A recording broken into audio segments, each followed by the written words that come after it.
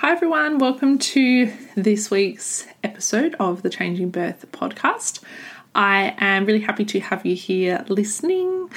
I am focusing on interventions in today's podcast episode. So birth interventions, why it's important to research different interventions before you get to your birth, and how you can start building that knowledge and really getting to a place where you feel really confident and knowledgeable in the lead up to your birth so that then you can navigate any interventions should they arise. So what is a birth intervention? Essentially, an intervention is anything that could potentially interfere or have an impact on our physiology in birth. So anything that's deviating from that normal physiology, the process of physiological birth. So it might be things like an induction of labour, it might be an epidural, it might be other medical pain relief options, it may be a stretch and sweep, it could be an ARM or artificially rupturing the membranes or breaking the waters. There's lots of different birth interventions. It may be a particular test that you're offered in pregnancy or a particular medication that you're offered in labour. Anything like that is what we would class as a birth intervention. And why I think it is so important to have a good understanding of some of these different interventions before you're actually in labour is because birth interventions are so common in Australia. So many women are having different birth interventions, and I think a lot of us, yes, would argue that they are overused, but sometimes they are really beneficial, and working out whether that intervention is actually going to be beneficial for you or your baby is sometimes tricky. And like I said, so many people do have interventions. We have really high intervention rates in birth in Australia. And so I think it would be really doing a disservice as a childbirth educator and as a midwife if I didn't discuss that with the women and families that I was working with, because that is the reality of birthing in our maternity system. You are likely to be offered interventions, and one of the best things you can do is to ask questions and build your knowledge before you're actually in labour so that you can help to navigate those interventions. You might be thinking, well, isn't my midwife or doctor just going to tell me the best thing to do? And I think this approach is completely understandable, and that's what we'd really hope, is that our care provider, our midwife or doctor, will be really up to date with the research and will give us all of the options, the pros and cons of the different options. They might say something like, we could do this, and this is why I think that would be beneficial and a good idea. This is some of the risks of that intervention. This is some of our other options. We could wait. We could not do the intervention. This would be the pros and cons of that option. So some care providers do a fantastic job of explaining that and really giving you all of the information. But unfortunately, what I do hear a lot from women that I'm working with is that they were only presented with one course of action, or more so, actually, I hear a lot that people are just told what to do. They're told that they're being booked in for an induction. They're told that they're going to have their waters break and that they're going to put the continuous fetal monitoring on, things like that. And that to me is not informed decision making. And as a care provider, that I think is really not acceptable. It is our job to give someone all of the information on the different options. And yes, to give our clinical recommendation, I'm not saying that they shouldn't be giving medical advice, but to also discuss those other options, to not use coercive language, to not pressure people into decisions. Whereas unfortunately, what we do sometimes see and what I hear from people that I'm working with is that they do feel pressured into certain interventions. The other thing is that unfortunately hospital policies aren't always up to date with the latest evidence. Statistically, we know in the research that it can take roughly somewhere between about 15 to 20 years from when new research comes out on a particular topic to when it is implemented everywhere and it becomes part of normal practice, it becomes part of all hospital policies and the hospital culture. Now that is a really long time, and if you're currently pregnant, you do not have 15 to 20 years to wait for those policies to get up to date. And hospital policies, also important to know that they are not the law, they are recommendations, but it's still your body and your baby at the end of the day, and you get to choose what you do and don't want to do. And some of those hospital policies can be really helpful and can provide really good information and can help you in your decision making, absolutely. And some of them are fantastic and they're very up to date with the research, but not all of them are always going to be. So that's also why I think it is important to do some research, build your knowledge before, but also know about asking questions. And this whole idea around build your knowledge, knowledge is power, like I love it, but I also want to acknowledge that it is not easy to do. There are some fantastic resources, and I'll talk about some in a minute where you can go to get some of this information, but there is unfortunately some areas of maternity care that have not been researched well or hardly been researched at all. And so when you're trying to find information on a certain topic, sometimes it's really actually hard to find good research. And I think that's probably why some of our hospital policies are so conflicting sometimes, and why care providers all do different things and have different recommendations, because it is not always really clear in the research. If it was, I think it would make all of our lives as care providers, but also for birthing women, a lot easier, but it's not. And so when you are researching things and you're looking at studies and you're having discussions with your care providers, just know that you may not get to the point where you have the exact answer and you have all the research that's pointing to one direction or one decision. You might actually find that you have some studies that lean towards a particular recommendation, and then you have others that might contradict that, and then that can leave you in the middle thinking, okay, I don't know what to do now. So that's tricky, and you've just got to make the best decision with the info that you have at the time. We do not have a crystal ball. We can't go back after our birth, and go, oh, okay, I would have, we can look back and think, okay, I might have made a different decision, but you just don't know at the time. Hindsight is great, but we've got to make the best decision at the time with the info that we've got. And that info may be really good, or it might be not as clear depending on the research. Also important to mention, I think, that you don't have to base all your decisions off research. As care providers, we are supposed to be evidence-based. Our recommendations are supposed to be based off of the research. So those of you that have come to my classes or have worked one-on-one with me will know that I do talk about that with the research, and anything that I'm ever recommending to a client, I will talk about the research that is behind that. And I, as an evidence-based practitioner, as a healthcare practitioner, that is what we are meant to do. However, for you as a consumer, as a birthing person, you can make whatever decision you like. And it doesn't have to be based on the research. It might be your gut feeling, or it might just be what you think is best, and that's okay as well. So don't feel like you necessarily have to justify your decision. I think for a lot of people that I work with, they find the research really helpful in making that decision and trying to weigh up different options. And I can totally understand that myself as well. But at the end of the day, you do not have to justify to us as healthcare providers why you're making a certain decision. It is your body, and you can, make whatever decision that you like. The other thing I think is really important is to go back to your care provider and chat to them about these things. So if you are reading articles, or you're reading research, or you're looking into different topics, then I would really recommend going back to your midwife or your obstetrician and saying, hey, I've been doing some research on this. This is what I'm thinking. What's your perspective on that? And this is really great because it means that you're going to get information that's personalized to you and your journey and your health and your baby's health. Midwives and obstetricians, they are really highly trained, and sometimes when we're trying to build that knowledge, we can get a bit overwhelmed with all of these different things and think, is this actually relevant to me or not? And by really going back to your care provider and talking to them, then that can make a big difference in how you feel and looking at what's actually relevant to you.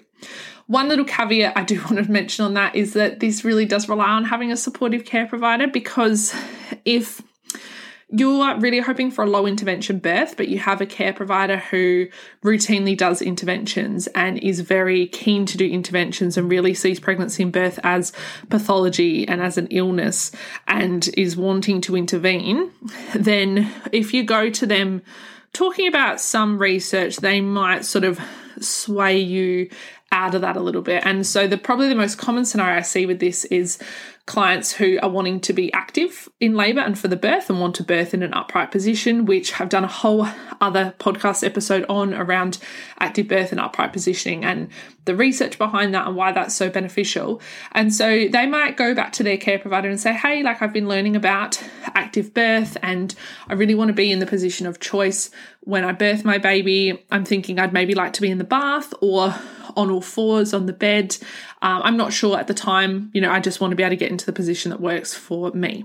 And that's what the research supports as well. Now, most care providers will say, yeah, absolutely, that's, what I would suggest as well. I'm happy to work with you. If you're on all fours on the ground, I'll be kneeling on the ground with you. Or if you're on the bed, or if you're in the shower, the bathroom, I'll come in there with you as well.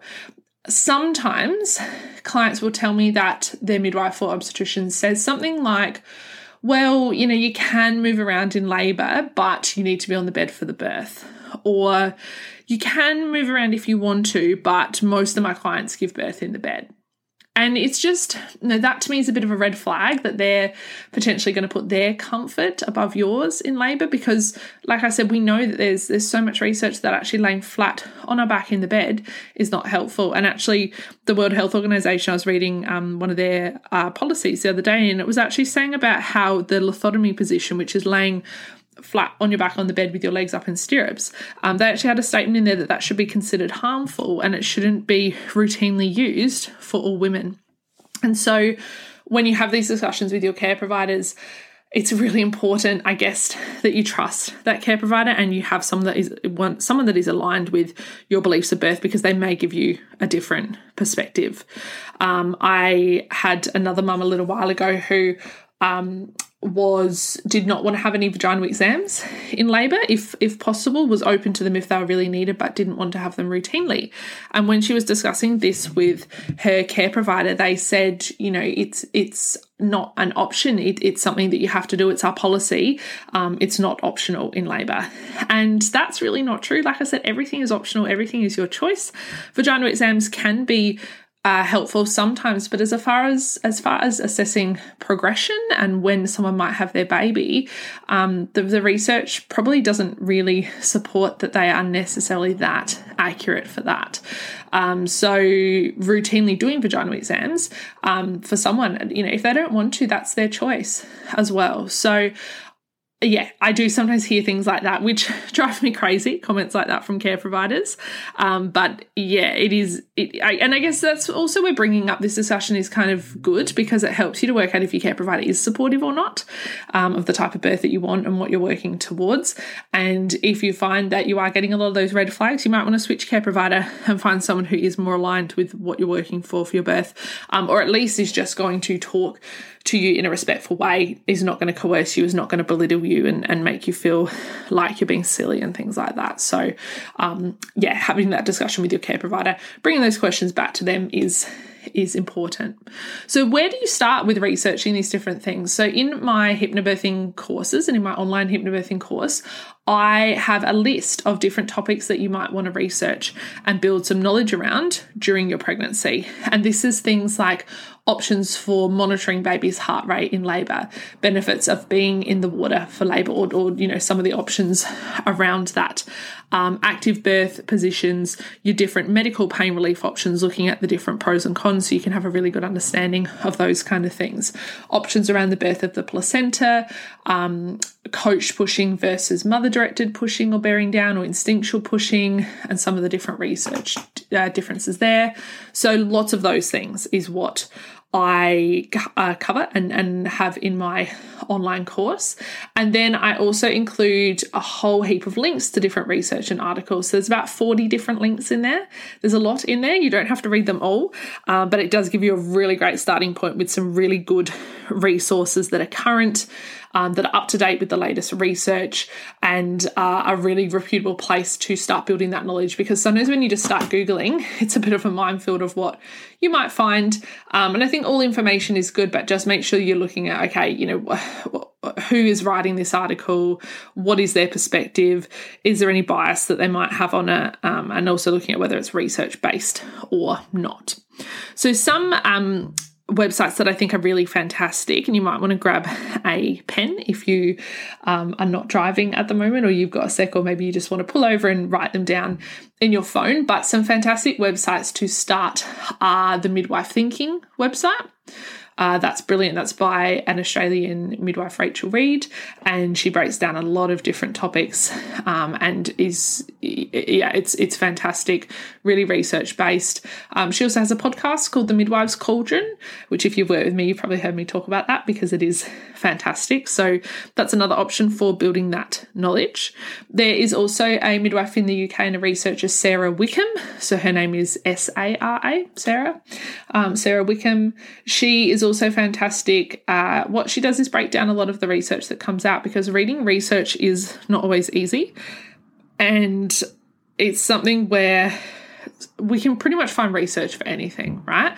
It's just looking at the quality of that study, and did it have a big sample size, and were they randomized, and is randomization an option? Like, does that work? And all of those kind of things. So not all studies are equal, and she's really good at breaking that down and looking at particular studies that come out. Is it actually information that we should be relying on, or does it maybe have some flaws in that study?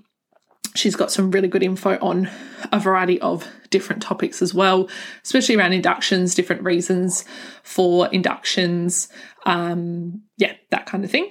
There's also the Evidence-Based Birth website, which I love. If you've been on there before, you'll know that their articles are very in-depth.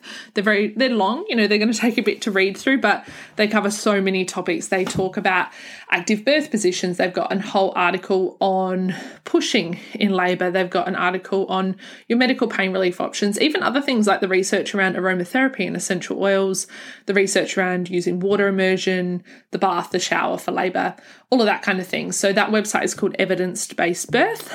It is a US website, but it has some really good information. It rounds up a lot of studies from different countries. They also have a podcast, which I believe from memory is just called Evidence-Based Birth, or maybe the Evidence-Based Birth podcast. You'll be able to find it if you head to their website. And that's, for other people, podcasts are a great way to build that information as well. So that's some resources that I often recommend to clients. They're a great starting point. They are very reputable resources, very non-biased. The way that they present information, I think, is fantastic. And hopefully that will give you a little bit more confidence going into those discussions with your care provider, knowing some of the numbers, knowing some of the statistics. I think that can really help you with that decision as well. So we've talked about researching different topics, reading, building that knowledge, but then it's also important to look at your gut instinct on something. Pregnancy, and especially birth, is not a high-level thinking event, especially birth, right? We need to switch off that neocortex, switch off that thinking brain, drop more into our body, and really follow those primal instincts, which is not often what we do in our everyday life. So what I would really suggest, so that you can drop into that space in the last few weeks, is doing a lot of this research and decision making, ideally before 36 or 37 weeks, because you probably don't want to go down a rabbit hole of all of this different research when you're 40 weeks and you're trying to just chill out and get the oxytocin going and all of those kind of things. So ideally, we would have done a lot of this research. We would have put things into a birth plan or into a birth preferences list, so that then we can easily communicate that with our care providers, and then we can switch off in those last few weeks. But like I said, think about your gut instinct as well. I know that's really hard to trust, and we want to look for the numbers, and we want to look for the science and the research behind things. And I totally get that, and I have definitely felt that in my pregnancy as well. But like I said, some things we just don't have enough research on yet, and sometimes we just need to weigh up the pros and cons of different options, and pick what you think is going to be the best, and then be at peace with that decision as well. And like I said, hopefully you've got a really supportive care provider where you can have these discussions with them, and you can really break things down and look at the pros and cons. I know that I've done that with my midwife. At our last appointment, we were just talking about, a particular option. It was something that I was pretty confident that I didn't want to do, but also wanted to explore the option and some of the pros and cons. And we talked about it for quite a while, and we talked about not only the benefits of potentially doing the intervention, we'll call it, that option, but also what if we didn't do it? How would that look? Also looking at, with that option, what are some of the cons? How accurate is it? And that was really my question. If we were going to go for that option, how accurate is it going to be? Is it actually going to provide helpful information for us to make a decision? Or is it just going to give us information that we could then say, well, this result has come back, but the research actually shows that maybe that test or procedure isn't that accurate anyway. So that's kind of what we were talking about. And we had a really in-depth discussion on it. And so going back to your care provider and having those discussions, I think is great. And I really hope for a lot of you that you do have a really supportive care provider where you feel like you can have those discussions and you don't feel pressured and you have that opportunity to chat with them. The other thing you can do, if your care provider is recommending a certain course of action, you can always ask to see the policy and to have a read of that yourself. If it's not something you need to make a really urgent decision on, you could always say to them, look, can I just have a read of that? Can you print it off for me so I can have a read of it and I'll let you know what I want to do next appointment. I appreciate your perspective and thank you for taking the time for explaining all of that to me. I just want to think about it and I'll let you know next time. Now, sometimes we need to make a decision quicker than that. Sometimes we don't have a week to wait. A decision needs to be made more quickly, especially in more of those urgent or those emergency scenarios. But for a lot of interventions that we are using in birth or using in the lead up to birth, there is time to think about that. And that's going to help you to feel confident in that decision. Sometimes time helps you to work that out as well. So this is something that I get on my soapbox about a little bit because labour is not really the time to be learning about the pros and cons of different interventions. You do want to go into it being flexible and surrendering to the path that your birth might take and knowing that, okay, sometimes things need to change and you have information and you have tools that will support you to do that when the time comes. But I think going into it without any of that research or planning or preparation is a very slippery slope into feeling overwhelmed and also triggering that thinking part of your brain too much in labour. That's the part of the brain, the neocortex, that we want to be switching off in labour. So it's just not ideal for supporting our physiology. That's why I think it's so important to research the interventions before you're actually in labour and before they're actually presented to you. So if this is something that you're interested in, as I said, my online course covers quite a bit around navigating interventions. There's the list of topics that it's great to build your knowledge around. There is the articles that you can access in there as well to help you with building your knowledge and feeling more confident in navigating those interventions should they arise in labour. We also have a section on what questions to ask if interventions are suggested, how to get the info that you need to make a decision that you are comfortable with. So I'll pop the link to my online hypnobirthing course in the show notes. Hope this episode has been helpful and I will catch you all next time.